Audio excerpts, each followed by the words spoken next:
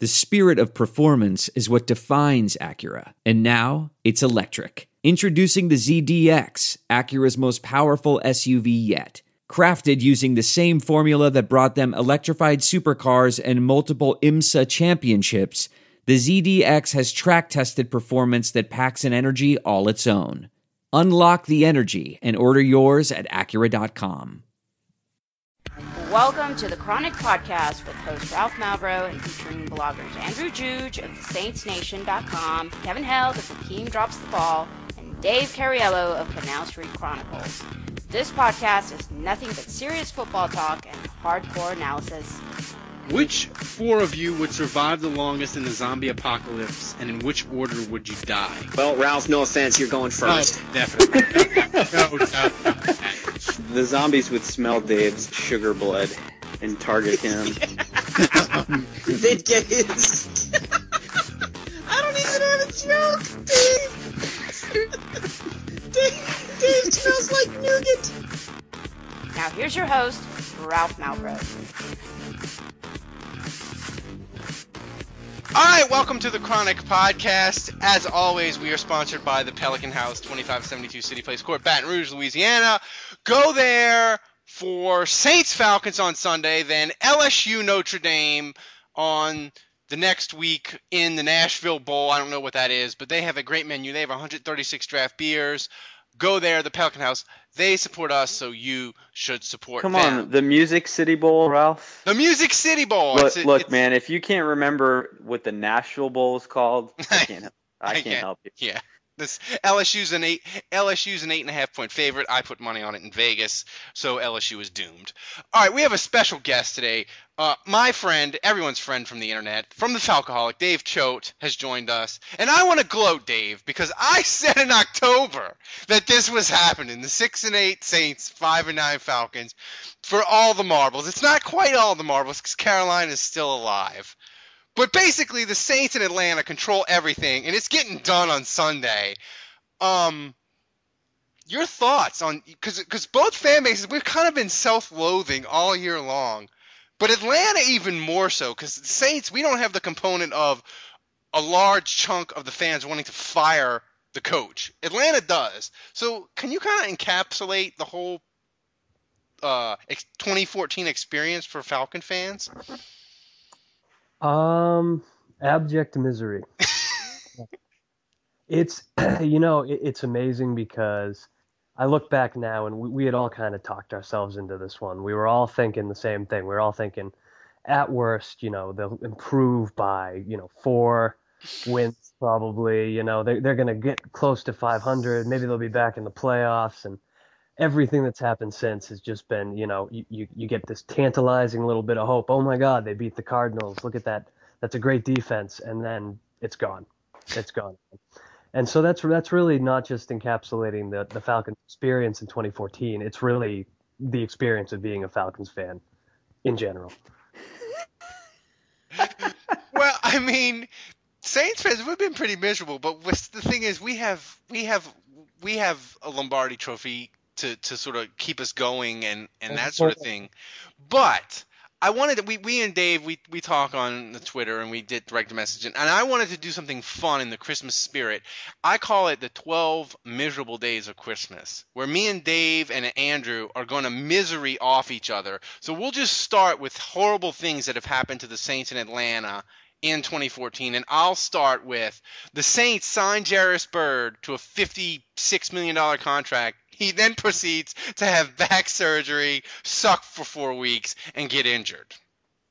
That's how the Saints kicked off 2014. Dave, what misery do you have that Atlanta?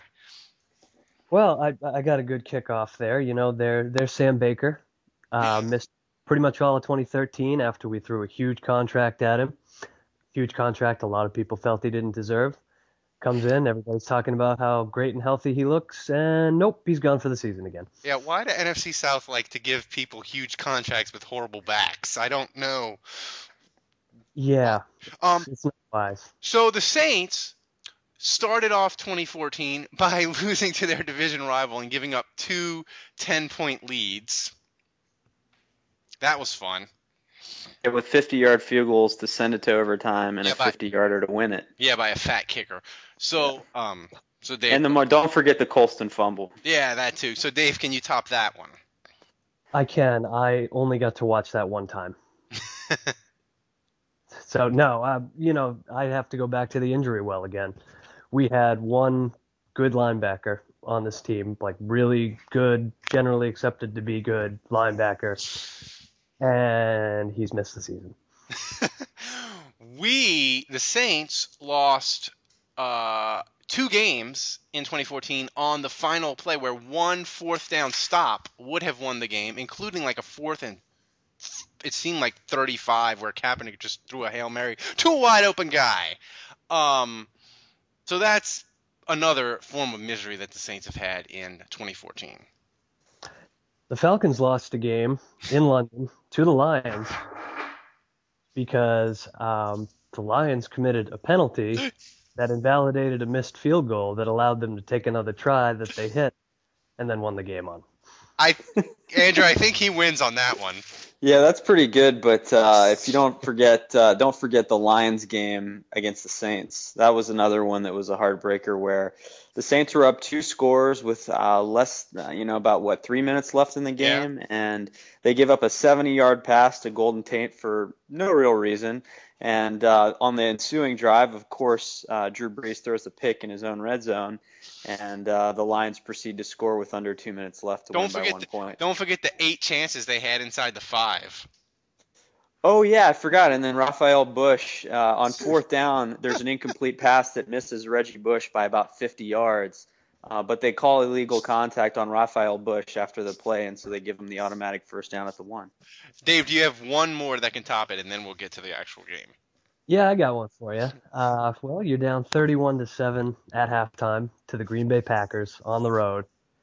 You rally back, you lose by 6 somehow, and then you lose Julio Jones for the next week against the Steelers when you once again lose by a touchdown.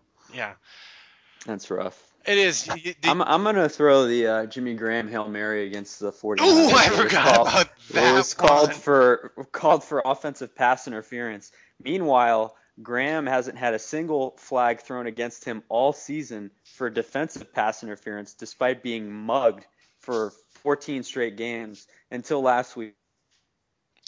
Yeah, it's been misery all around. I feel like we need to conference in a Carolina person, and they could join us. But Dave, the Falcons this year, short of winning the division, before we get into the actual the strengths and weaknesses in the game, short of winning the division, is there anything that can save Mike Smith's job, in your opinion? I think it would take a Super Bowl win or a deep playoff run, which, you're right to laugh. I mean, it's hilarious to even say that out loud. But if they go 7-9, let's say they go 7-9, and you get Arizona in that first playoff game, that's a winnable game. There are some things that are too good to keep a secret, like how your Amex Platinum card helps you have the perfect trip. I'd like to check into the Centurion Lounge. Or how it seems like you always get those hard-to-snag tables. Ooh, yum. And how you get the most out of select can't-miss events. With access to the Centurion Lounge, Resi Priority Notified, and Amex card member benefits at select events, you'll have to share. That's the powerful backing of American Express. Terms apply. Learn more at americanexpress.com/withAmex. We're driven by the search for better. But when it comes to hiring, the best way to search for a candidate isn't to search at all. Don't search. Match. With Indeed. Leveraging over 140 million qualifications and preferences every day, Indeed's matching engine is constantly learning from your preferences. So the more you use Indeed, the better it gets. And listeners of this show will get a $75 sponsored job credit to get your jobs more visibility at Indeed.com/match. Just go to Indeed.com/match right now and support our show by saying you heard about Indeed on this podcast. Indeed.com/match. Terms and conditions apply. Need to hire? You need Indeed. You beat them at home already. Are you saying if Mike Smith wins the division and beats Arizona, they're still firing him? I think it's a possibility. I really. That would be harsh. It would be harsh, So, but so you're saying right now, if the Falcons lose to the Saints, He's done. he is done. he's done. He's 100%. Stick a fork in him. Stick a thermometer in 170 degrees. He's cooked. I mean, bottom line, they got a new stadium coming. They just took out a big line of debt from the NFL on that, and Arthur Blank would like lots of fans to show up next year and give him lots of money, and the only way that's happening, I think, short of winning the Super Bowl, is if there's a new coach. All right, well, humor me for a second, and let's assume they do indeed lose on Sunday, because first of all, I'm really counting on that, but assuming they do, and I'm not expecting you to know who they're thinking about, who they're talking to, but maybe just throw out one name. Maybe if you've had your ear to the ground, one guy. Or who do you want? Sure. I don't really know who I want. That's a dumb answer, but it's kind of true. I just want a coach that's going to do a good job, and I think that I've got some guys in mind. I like Todd Bowles from Arizona. I like Ray Horton from Tennessee, even though his defense is terrible over there.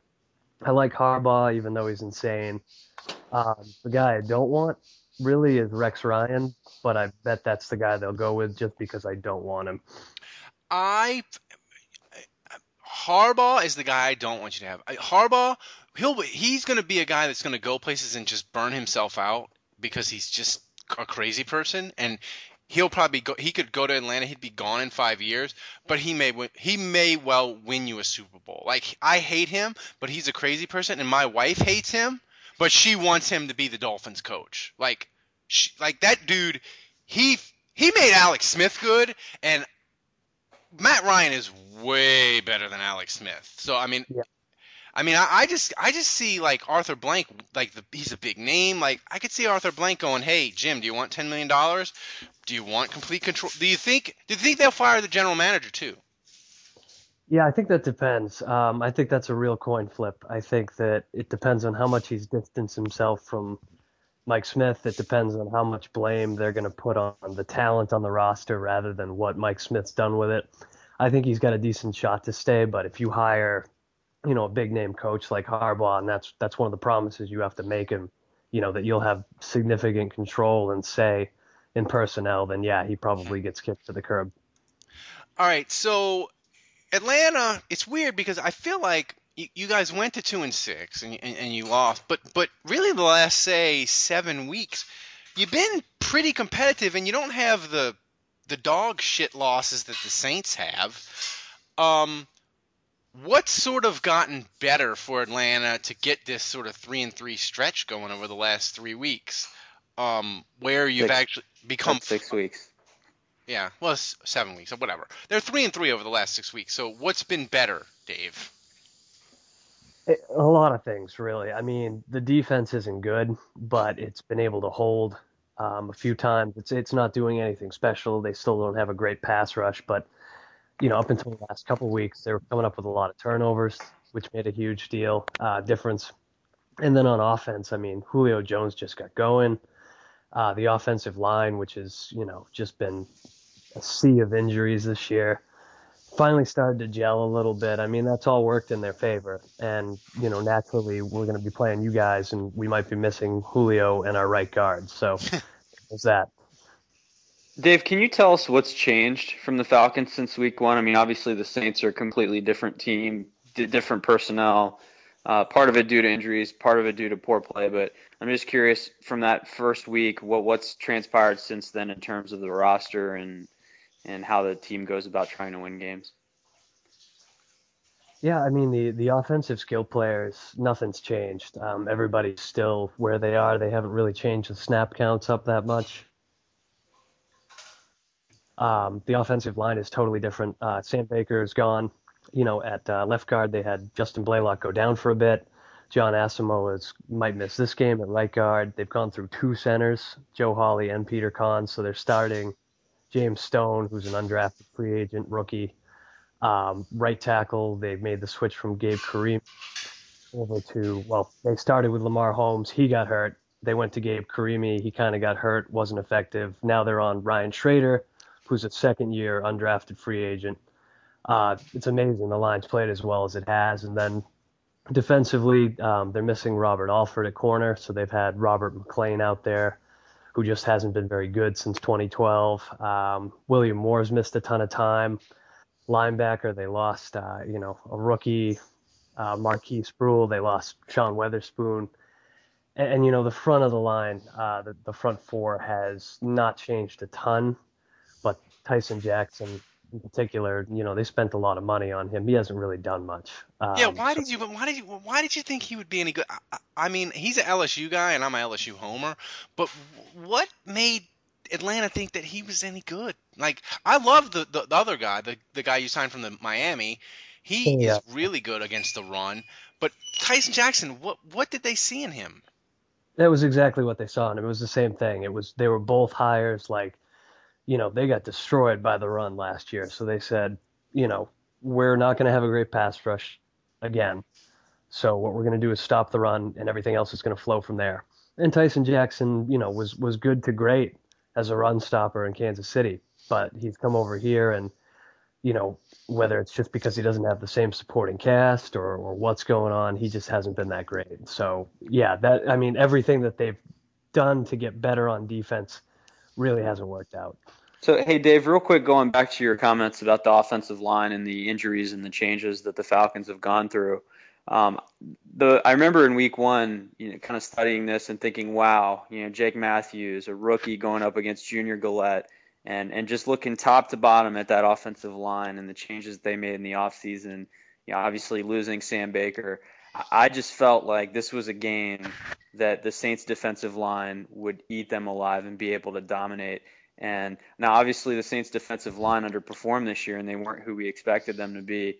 But at the same time, I remember leaving that game thinking, wow, I really expected them to dominate and they didn't at all. I thought the Falcons offensive line played extremely well in that game. So I'm curious if I should be expecting more of the same, or have all these changes maybe dictated that this time the Saints defensive line will get the better of them? I think this time they'll have more success. I don't think they're going to have a great game still. Even without Asamoah at right guard, this is still a line that's done a really impressive job stopping things. And, the underrated thing that's really changed for Atlanta this year is Matt Ryan was never a scrambler, but he also couldn't really escape. He didn't use his feet well, even in the pocket, to get away from pressure. And something that I've seen from him all year long, he's sidestepping, he's moving, he's rolling out, and it doesn't always end well when he's throwing on the run and so forth. But he's really done a great job of recognizing when there's pressure coming and getting out of the way. And that has really made a difference, too. The line is not great. Yeah, Dave, I feel like this game, and like I said at the beginning, I feel like this game is going to get weird because it can't just be a simple game either where the Saints lay an egg like they did in Carolina or Atlanta lays an egg. I feel like it's got to get crazy and strange. But you guys' defense, me and Andrew always, and on this podcast we always talk about what's realistic for the Saints defense to do each week, because we know they're not good, but we always say, well, what's realistic? Can they force a couple field goals? What is your expectation of Atlanta's defense that's realistic when you go into this game and you say, okay, guys, we know you suck, but just do this and I'll be happy? What is your expectation for the Atlanta defense against the Saints on Sunday? Yep. I think that, realistically, it's going to be a pretty high-scoring game. I don't think there's any way around that. I don't think they're really going to get a ton of pressure on Drew Brees. I think Mark Ingram will have a pretty good game on the ground. They've been better against the run, and they just did a great job against Bell, but I'm not 100% sure they're going to be able to do it again. But the number one thing to me, realistically, they can take the ball away a couple times. They had a stretch where they had, I think, 11 interceptions in 6 games, and that's something they can do well. And I think that they've had some success with that in the past with Breeze. Whether they're getting pressure or not, it's an opportunistic defense. So I think that the best case scenario is, they're going to allow 4, maybe 5 touchdowns. But if they get a couple interceptions and the offense actually turns that into points, maybe that's the game. Okay, well, give me the prediction on the game, and also right before that, give me how does the community and the Atlanta fans, what are they expecting on Sunday? It's a pretty even split. I think for most games this year, it's been the Falcons are going to get crushed, and it's a pleasant surprise if they don't. I think that it's a split because it's you guys, and these games are always close. I think nobody wants to lose to the Saints, so that kind of changes your perception a little bit. You're not thinking the same way about it, and that kind of mirrors how I feel. I got to admit, I think Atlanta can win this game just with the way these things go. It's going to be close. I bet you it's a 3-point game. I think Atlanta might pull this off by 3, and I'm going to probably end up eating those words every time I make that prediction. I do, but I think they've got a good shot. I'd put them at, I'd say, 35-31.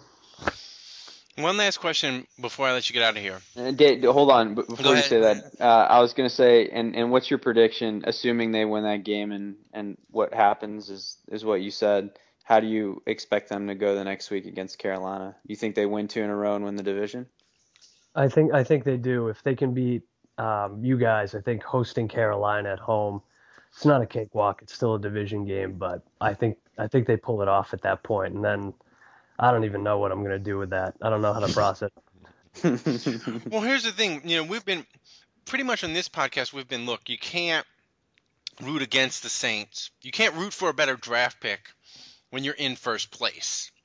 And even I sort of vacillated after the Carolina game. I was like, look, I'm not going to root against them, but I don't give a shit anymore. Like, it was that bad. So what is the Atlanta fan base? What do you want? Do you want to win and have the division title, or do you want Mike Smith fired? Like, if you had to rate one or the other as the priority for fans at this point, what would it be? I'd say for the fan base in general, it's definitely getting Mike Smith fired and getting the draft pick. I think that a lot of people are already thinking that way.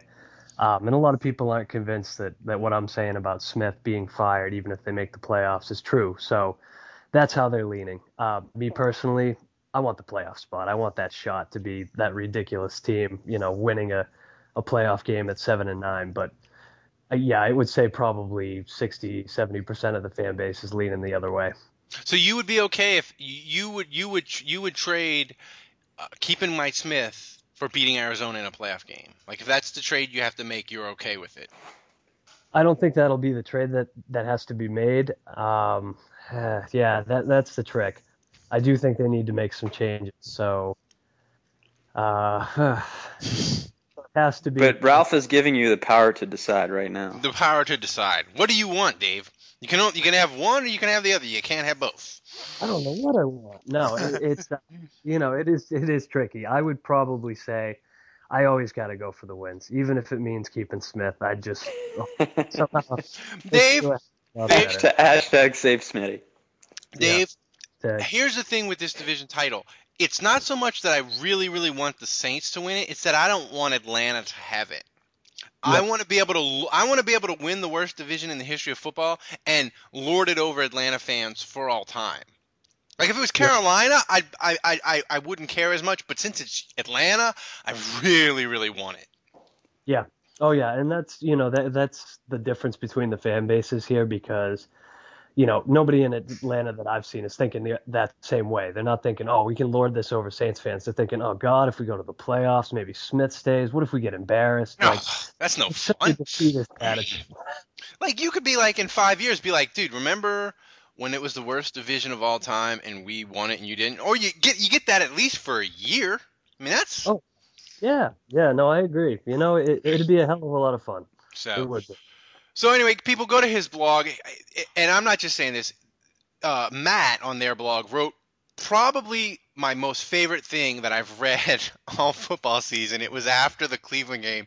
They wrote a satire piece that Mike Smith was really Sacha Baron Cohen, and it was the most hysterical thing I read anywhere all year, and I loved it. So go to the Falcoholic. They're fun, and 95% of them are good guys, and they're fun to follow on Twitter. Dave, I'm sure we'll be talking Sunday during the game. Thanks for joining us, and I won't say good luck unless you want Smith fired. Then I wish you all the best. Well, thank you very much. All right. Thanks, Dave. Thanks.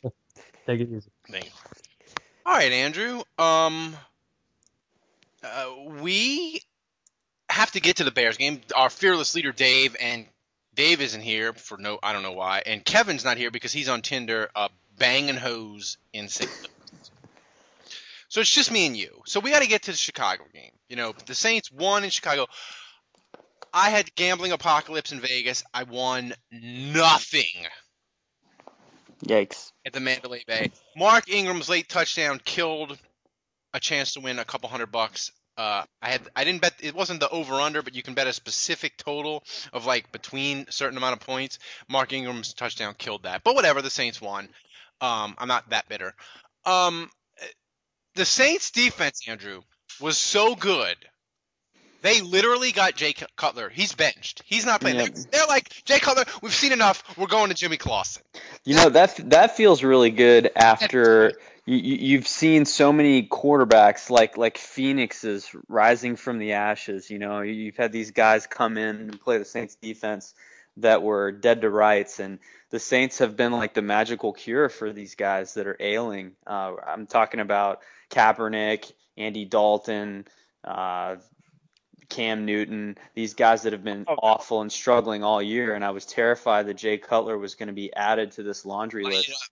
Yeah, and for once they actually they were like they were sharks, and there was blood in the water, and they actually circled their prey and devoured them. Yeah, and the thing was, Sean Payton, when he said he was going to shake things up, he wasn't kidding. He started 3 people in the secondary. I have no idea who they are. Well, be honest, in like May, if you'd have been like these 3 people, you'd be like, I don't know who they are. Yeah. And then he got Ricky Jackson to come out of retirement, put on the 57 jersey, had 3 sacks. I want to personally thank the city champ, because I believe he's like 55, for him to get on a plane and fly to Chicago and dominate like that, Andrew. It was amazing. Yeah, I can't believe he still has it. He still has it. Yeah. Oh, that wasn't Ricky Jackson. That was David Hawthorne. Oh, my bad. My bad. Yeah. No. Hey, give Hawthorne credit. No. You know, he hasn't been in a position to rush in a 4 linebacker set in blitz, and I thought he did a really good job timing his blitzes, finding the crease, taking the short path to the quarterback, and making that hit. So I was talking to you before the podcast, and I thought one thing defensively that really changed a lot for the Saints. Now, first of all, I want to say they were playing an offensive line that in part had given up. Yeah. A relationship with a quarterback that is completely fractured in the locker room. And you look at that, and I think the big question, the big take from that game is, was it really the Saints being awesome, or was it the Bears being awful? And I think it's a little bit of both, but we can't ignore the fact that the Bears were just god-awful. And I think this next week coming up will tell us a lot about the Saints. But schematically, one thing that I saw that I mentioned to you before we started the podcast was that the Saints were running a lot more 3-4 base, and like we've never seen before. And I'm not talking about the hybrid 3-4 where Gallette's a quote-unquote linebacker, but he's in his stance and he's at the line and he's always pass rushing. I mean, a true 4 linebacker set with Harrelson, Humber, Lofton, and Hawthorne. So 4 true linebackers. And so they were giving Cutler a front that he hadn't seen on tape. And it's harder to block a 3-4 because you don't know who that 4th rusher is going to be. And I think the Saints tripped them up a little bit on that. Well, and look, I think it's awesome. And we were talking about it before the podcast. Andrew was saying, well, look, it's a shame that Rob Ryan had to play that card now if you couldn't save that for Atlanta. But the Saints were in such crisis mode, like you got it. They had to play that card Monday, Andrew. But give Rob Ryan credit. He basically de-pantsed Aaron Cromer on national TV. But I want to say, for the Bears not to run the ball twice on 3rd and 1 and 3rd and 2 against the Saints, that's a fireable offense. I like Aaron Cromer and all, but come on, dude. I mean, clearly he hasn't been watching. He was too busy crying and apologizing. And I saw the Steelers make the same mistake with Le'Veon Bell in their backfield. I don't get it. But sometimes I understand if the Saints if it's 3rd and 1 or 3rd and 2 and you do it once and they stuff you.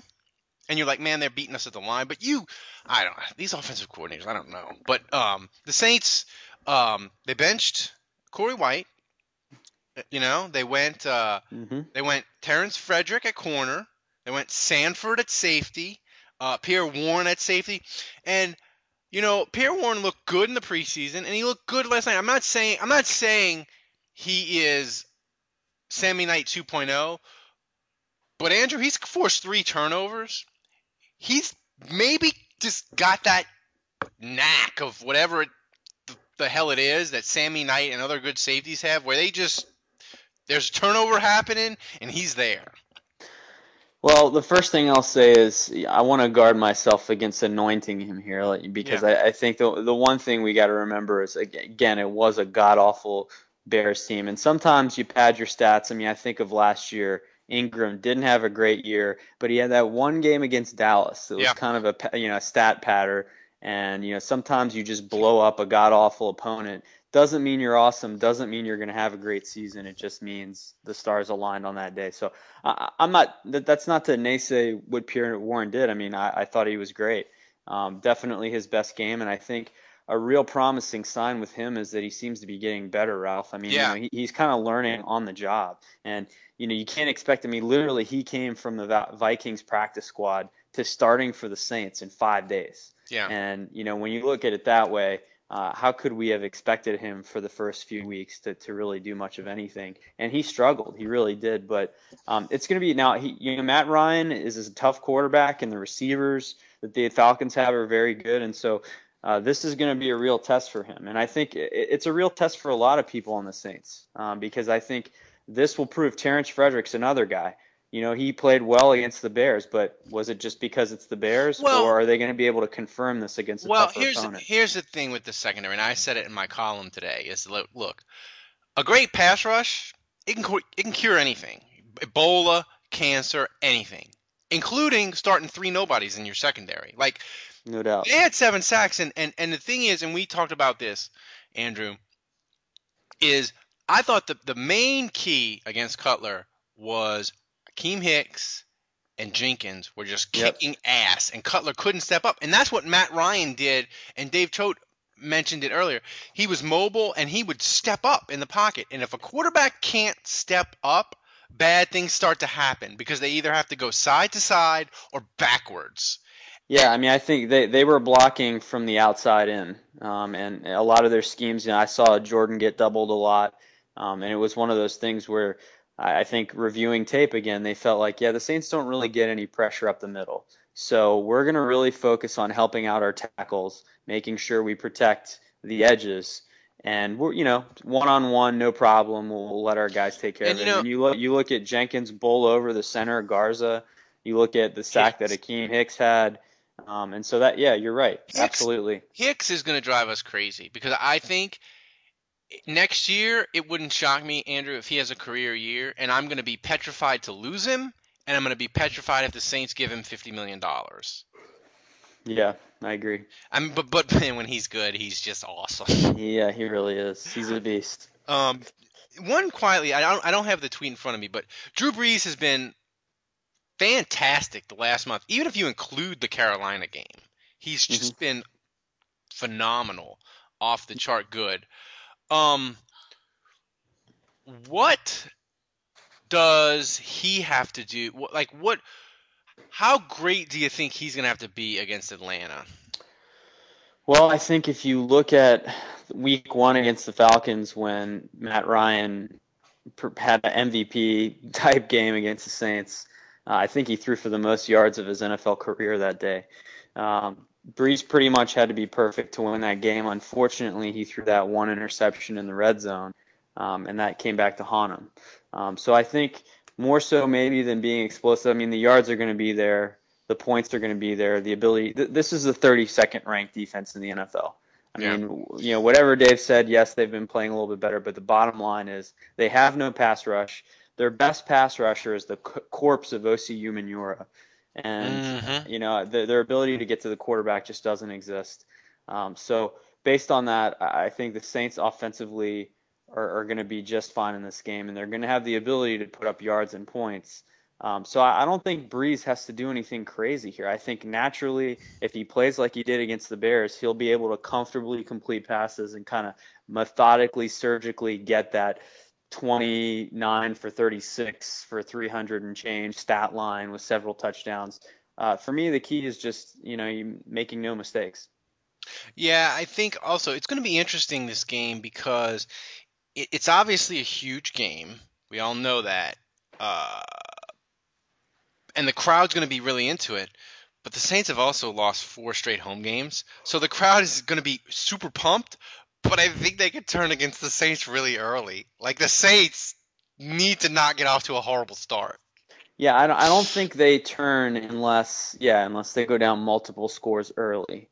And kind of don't show up again, and then the fans will kind of have this "here we go again" mentality. But given the stakes, given what just happened, given who it is, the Falcons, I really think the only thing that can stop the fans from really getting into this game, I mean, even if it's close, even if it's a 1-score difference all the way up until the end, the fans will be in it as long as the Saints don't get dump trucked early. And I think that's where the Carolina effect could maybe haunt them psychologically. Yeah, I mean, it's weird because you worry about the Saints, and they're so schizophrenic. But part of me is like, God, can they really lose 5 in a row? Are they really going to lose? I mean, I can't remember. I mean, anything's possible. You definitely can't rule it out. No, you can't. It's the true Saints 2014 move is to dump truck Atlanta, get lulled into a false sense of security, go to Tampa, and lose at Tampa. Like, that's the ultimate 2014 Saints move, I think. It is. I mean, I think the bottom line is, don't let that good game in Chicago fool you into thinking that all of a sudden the Saints have magically found the right corner in Terrence Frederick, and they've magically found in Jamarcus Sanford the strong safety that they've been missing all along. No, the reality is this is a bad defense. There's no two ways about it. And the good news is the Falcons' defense is even worse. Yeah, the Falcons' defense makes the Saints defense look good by comparison. Yes. Again, I think this is 2 potent offenses. I think we're looking at 2 defenses that can't really stop each other, can't really stop the opposing team. And we'll see yards, we'll see points, a lot like we did in week 1. And I think you give the X factor to the Saints because they're playing at home and they'll have the crowd behind them. But again, like you saw in week 1 with the Colston turnover, it boils down to who's making that critical mistake. Yeah, and let me tell you something. No lead in that game is safe. None. Nope. For either team. And I think if I was the Saints, Andrew, I think I would defer to the second half. Because I don't know. I remember. I mean, my concern there would be Matt Ryan methodically going down the field and boom, 7 Falcons. Yeah, I mean, it's tough. I just like that. I like having. I would want the ball first. Yeah, maybe. I just feel like, man, having if you could be even or say you go up a score or 2 right before half and you get the ball in the second half, you can really put the clamps down to them. But I see your point. You're probably right. They're probably taking the ball to start the second half. This year, the one thing that's really odd, and I was so mad at myself because I was I'm under the weather, as you can probably tell. I forgot that Garrett Hartley's now kicking for the Browns. So that means unbelievable. So that means you can have the Saints win, and then you flip over to the Red Zone channel, and Garrett Hartley could kick the Saints into the playoffs. Man, it's crazy that he's been out of a job this long, and if you believe in fate or you believe in kind of serendipitous weirdness, I really think that something's going on here, and it really would be incredible. And I'm not gonna lie, I mean, the minute I heard that the Browns had signed him, I thought about that scenario too, and I thought to myself, holy shit, he's kicking against the Panthers. So I wouldn't be the least bit surprised to see him do something to help out the Saints. Not to assume anything, because Andrew. Or now the flip side of this is he hates us because we cut him. And he misses an extra point at the end of regulation. He pulls a John Carney and kills the Saints' chances. Yeah, that's true. But the thing is with Garrett Hartley is he is like if he's say that game is tied and he's kicking like a 53-yarder to win, Like I'm really confident in little Garrett Hartley from long distance. It's the short ones that he struggles with. Well, that's what I'm talking about. Yeah. Next point. So, but it'll be interesting. So what you're saying is that if they score and it's an extra point, and the extra point wins or ties the game, they need to intentionally back have it up. two personal fouls And back it up. Yeah, and back it up. Not to get ahead of ourselves, because Andrew always texts me. I bet on Cleveland and the under, and Cleveland just looked. They looked horrific against Cincinnati. But Andrew texted me, you can't predict the NFC South. You never know what's going to happen. Yep. So doing that is kind of bad, but I'm going to do it anyway. Let's say the Saints, everything goes their way Sunday, Andrew, and they clinch the South. Mm-hmm. Basically, you're going to be watching Arizona and Seattle on Sunday night. And the Saints are basically going to play the loser. Right. So the question then becomes, do you want to play Arizona in the Dome to start and then go to Seattle? Or do you want to play Seattle in the Dome first and then go to Arizona? I think the latter. I really do, because I think as nice as it would be to make the playoffs, for me, I want the Saints to go as far as possible. In other words, I realize that playing Seattle first has a much lower percentage chance of a win, and there's a decent chance that we get embarrassed again by them, and a loss to the Seahawks would hurt. But at the same time, I just feel like you've got to think about what sets up better for how you can get deepest into the playoffs. And if you're asking me just at face value, would I rather play Arizona on the road or Seattle on the road? I would definitely rather play Arizona on the road, especially with their quarterback problems and everything. So I would, and plus there's the kind of added bonus of, the potential of knocking the Seahawks out of the playoffs after last year would be pretty amazing. It's a harder road, but if they would clear that Seattle hurdle and say the pathway would be Arizona and Detroit, it's not. I agree. It's not likely, because I just don't think this Saints team, they're just not good enough to play 3 good playoff games in a row. I agree. They're just not. Like I could see them winning 1 or 2, but when they crash out, they're going to crash out hard in the playoffs. And God forbid they make it to the Super Bowl and have to play the Broncos. It'll be like 45-10. Like they're going to crash out of the playoffs hard. But if you told me they beat Seattle and then they get Arizona and they have to go to Detroit, that's it's not impossible. So obviously you just want to get in. Yeah. But man, it's funny, because if you asked me the same question in 2000, things have changed now, for us as fans. I think in 2000 I would have said, give me Arizona at home. I just want to win a playoff game. Yep. I want to see this franchise win a playoff game. Yep. And now I'm less worried about that, and I'm more worried about how deep they can get. Yeah. So no, I think it's expectations change.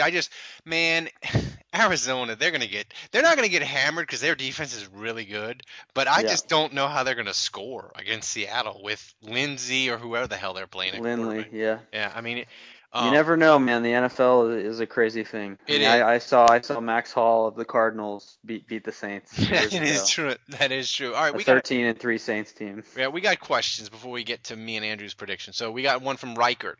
Should Sean Payton ask for permission to pass timeouts to Atlanta so Mike Smith can better mismanage the clock? Well, he's not going to use them, right? Well, he might.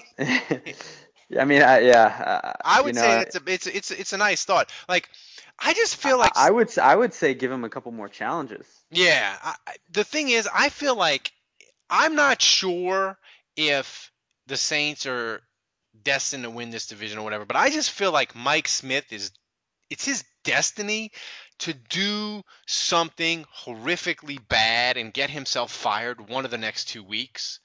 I know that in my gut. I just hope it's Sunday. It's going to happen. He's not going to be the coach of Atlanta next year, I don't think. Yeah. And I hope it's Sunday, but we'll see. But that's a good question. Let's see, from Super Saiyan Saint.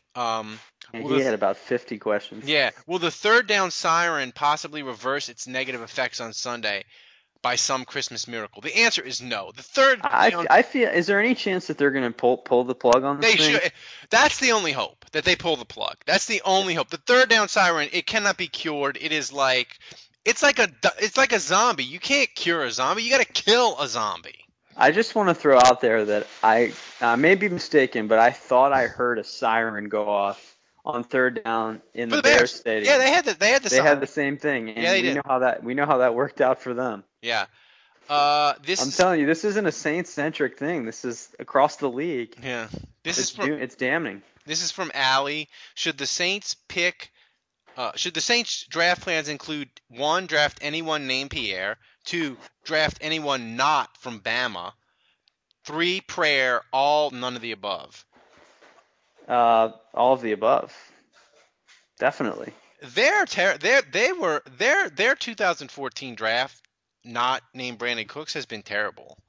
Well, you could argue Cooks. I mean, I think he's going to be good, but his season didn't end too well either. No, but he looked like a pick where you were like, that's a good first round pick. Maybe not a great one, but you were like, he's a good pick I'm not ready to close the book on this class. I mean, I still think Sinceri's going to be a good special teamer. Yeah. Powell, who knows? He could still develop into something. Here's the thing. I'm not ready to close the book on Jean-Baptiste. Here's the thing why I give their draft a bad grade, Andrew, is because they ended up in 2014 having a gaping hole at corner. Mm-hmm. And they drafted a guy in the second round that they knew wasn't ready to play, and they thought they had the luxury to redshirt him, and they did not. Yeah, I agree with that. So that's poor. That's poor evaluating your own roster and the draft like that. Yeah. They were going for the Super Bowl this year. I think they were hoping that Champ Bailey would buy them a year. Of tutelage with this guy. Well, they were wrong. So yeah, they were wrong for sure. So, yep. But I think I say this with every draft class. Ask me again in 3 or 4 years. I don't think we can make an assessment right now that categorically that class is awful. And listen, if Brandon Cooks turns into Deshaun Jackson or better, and he starts consistently producing seasons like that year after year, but he's the only guy that produces, I still think, hey, pretty good draft. Yeah. Pretty good pick. If he turns out to be an all-star, Pro Bowl player, then they could have done worse. Yeah. This is another. How many bowls did Jay Cutler smoke at halftime last game? Over under is 6. I'm gonna say none. I just don't think Jay Cutler gives a fuck, and he doesn't smoke weed to make bad kids feel better. I think he replaced his insulin with heroin. His press conference was like 45 seconds. He just like, what? I mean, Jay Cutler. I mean, you talk about salary cap hell that Bill Barnwell said the Saints are in. They're really not. I don't think we'll get into that in the offseason. But if I was a Bears fan, to know that you just gave him $100 million, like that must be so depressing. Because you're locked in. You could say whatever you want about Breeze making too much money, but at least Breeze, you can say he's absolutely worth what the Saints pay him.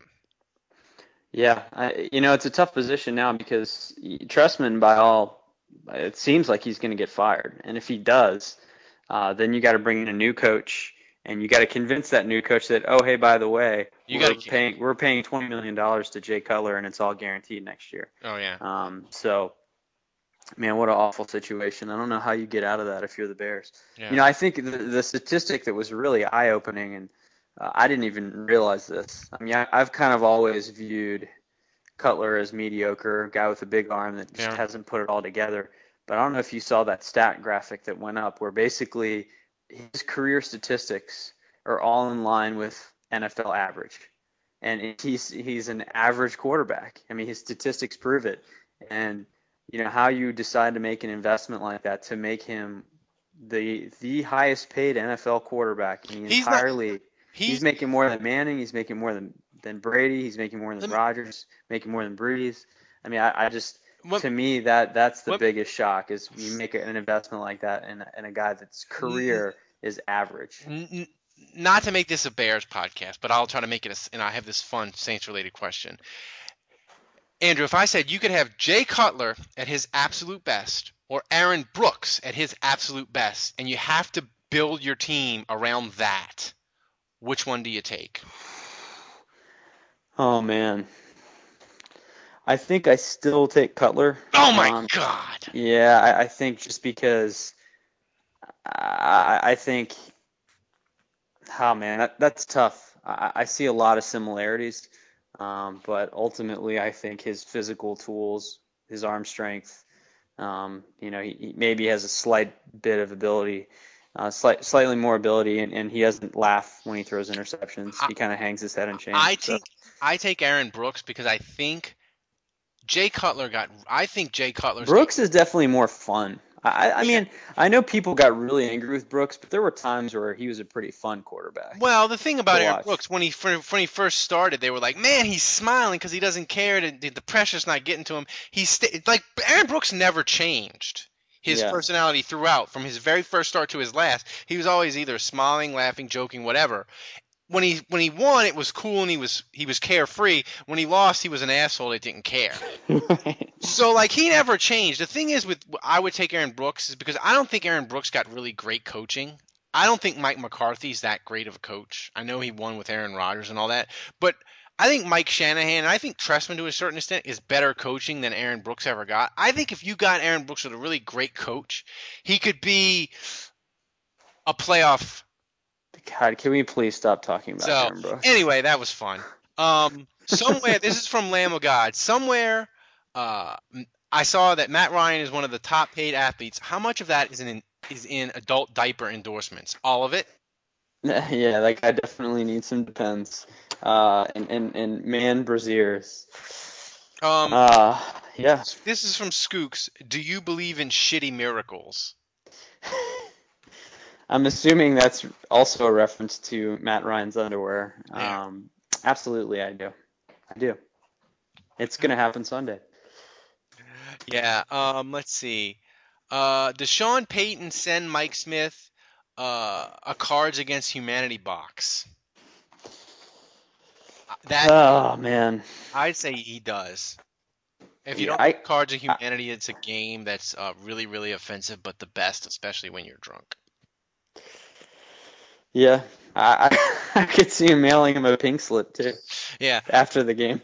Who is Vaccaro going to PI between Roddy, Marty, and Julio? All of the above. Yeah. Vaccaro played good though. And here's the thing. That personal foul though. Come on, man. Yeah. This is from Matt Falcon M5. How many points are the Saints going to lose by? Will Drew Brees spontaneously combust, and don't jinx it? I have a feeling, and I said this last week against Jay Cutler, and I was on. I think Drew Brees is either going to have a holy shit New England on Monday night game where he's perfect, or he's going to have like a 3 interception mess. Like, I don't think it's going to be uneven. Like, I just have to say real quick, obviously, like you said, Breeze, the current form that he's in is incredible. But I go back to the Cutler thing for a second and how much people have been frustrated that Drew hasn't been, all-star, all-world Drew in peak form all season. And yes, he struggled at times, but you give me a B- version of Breeze, aging gracefully. And I mean, you think about the Chicago Bears investing $132 million in Jay Cutler and Matt Ryan getting a $100 million contract, Joe Flacco getting – these are the alternatives. Yeah. That's what else is out there. So yeah, and an aging Breeze that's maybe not quite as good as he used to be. I mean, if you're talking about replacing him, you got to show me what could possibly be behind door number 2 that's better. Yes. And here's the thing with – Drew Brees and salary cap hell and that Bill Barnwell, he just assumes like Drew Brees is going to play out the contract, which is not going to happen. Not going to happen. The Saints structured Drew Brees' contract in such a way that they said, look, Drew, we're going to give you the bonuses and the guarantees in the first 3 years. And then last 2 years, the cap numbers are going to be like ridiculous. but we're going to restructure. And the gamble was after 3 years, Drew Brees will still be elite. He'll still be really healthy. So he'll want to do an extension, and the Saints can extend him by 2 or 3 years and get a bunch of cap flexibility.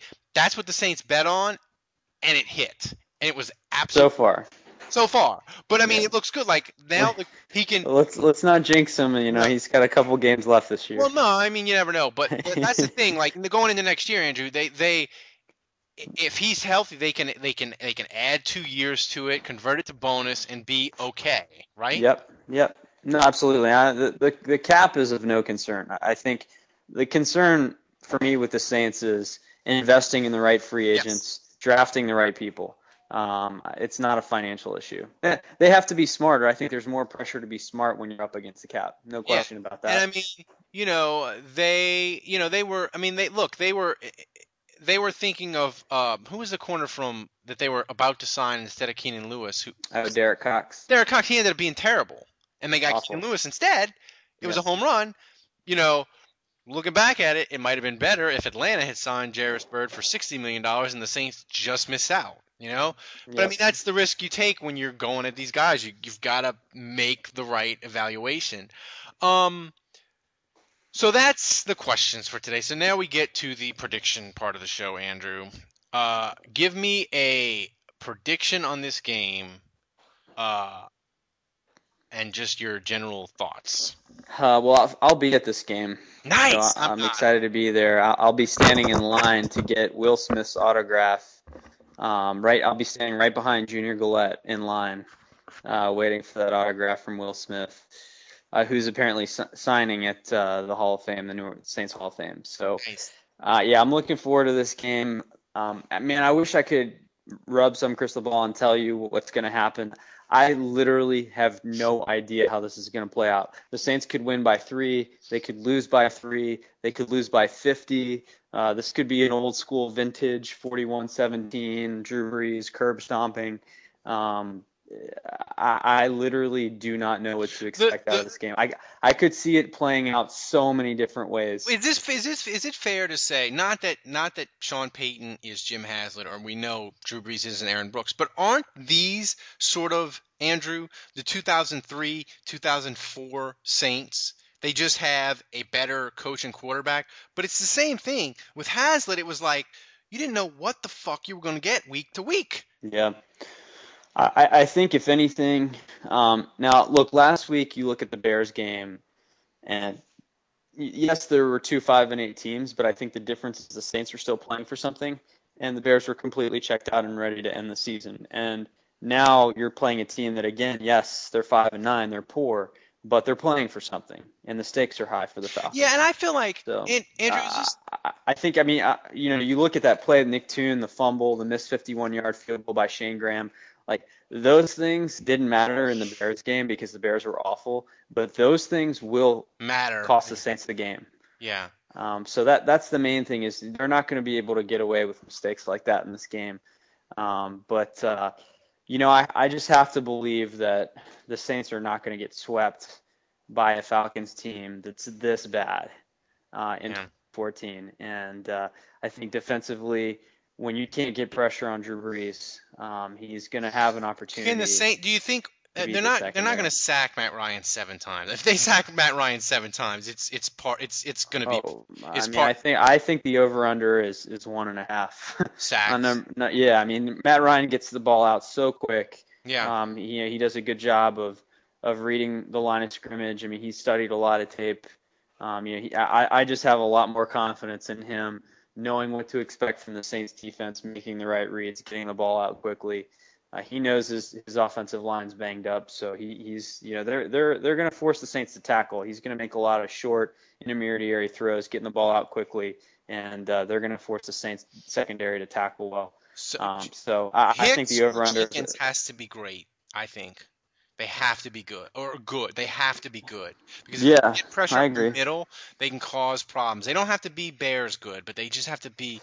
One of them has to be at least play above average. Well, one thing I will throw out there, and I'm worried I might eat these words. I literally feel like any prediction that I make in this game is setting myself up to be burned because everything's out the window right now with the Saints team. But this is one of the weakest run teams that the Saints have faced. And yes, I mean, I know Steven Jackson's kind of been up and down this year, but I feel like offensively the Falcons don't run the ball that well.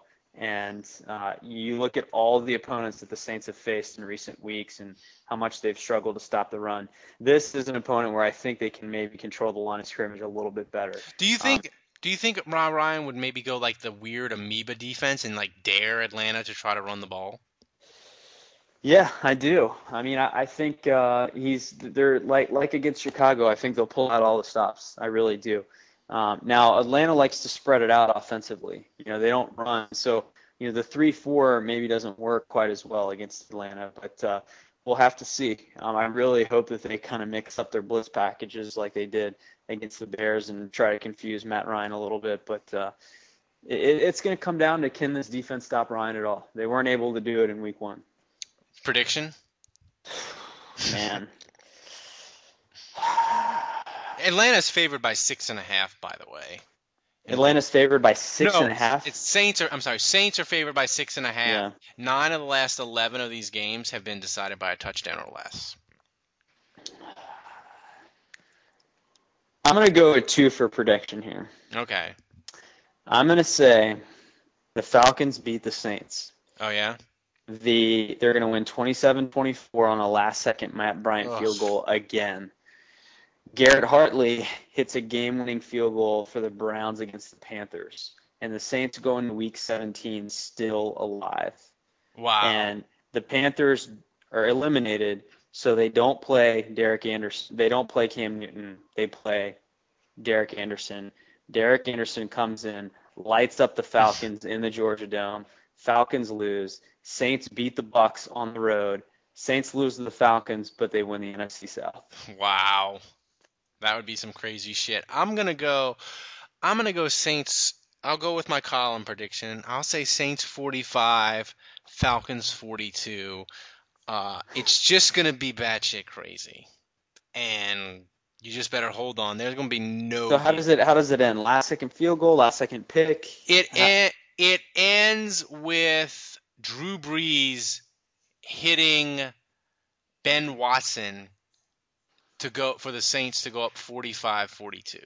They're losing with like. Well, they didn't leave. If they leave Matt Ryan any time whatsoever. No, it won't be any time. It'll be Ben Watson in the back of the end zone with like 10 seconds. Okay. So it'll be 45-42 Saints. It'll be batshit insane. No defense, but like a couple of defensive touchdowns, if that makes sense.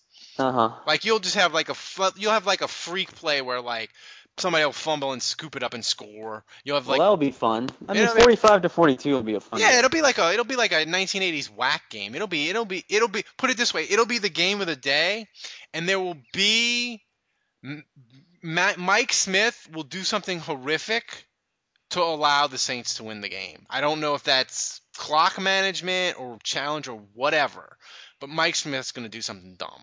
And the Saints are going to win 45-42. But and Panthers Browns, what happens? And Panthers win because Cleveland's awful. Okay. So if the Saints are winning the South, so the Saints will need to win at Tampa. At Tampa, against the team wanting to win the number one, against the team wanting to lose to get the number 1 pick. So anyway, so for Dave Choate for joining us, our fearless leader did not join us. Kevin, I hope you had lovely consensual sex with protection with a lady in St. Louis. Andrew will be at the game. Be safe, kids. Yeah, Andrew will be at the game. I will be in front of my TV, and hopefully, God willing, the Saints will have clinched the NFC South, and we can have fun on Monday. So until then, be well.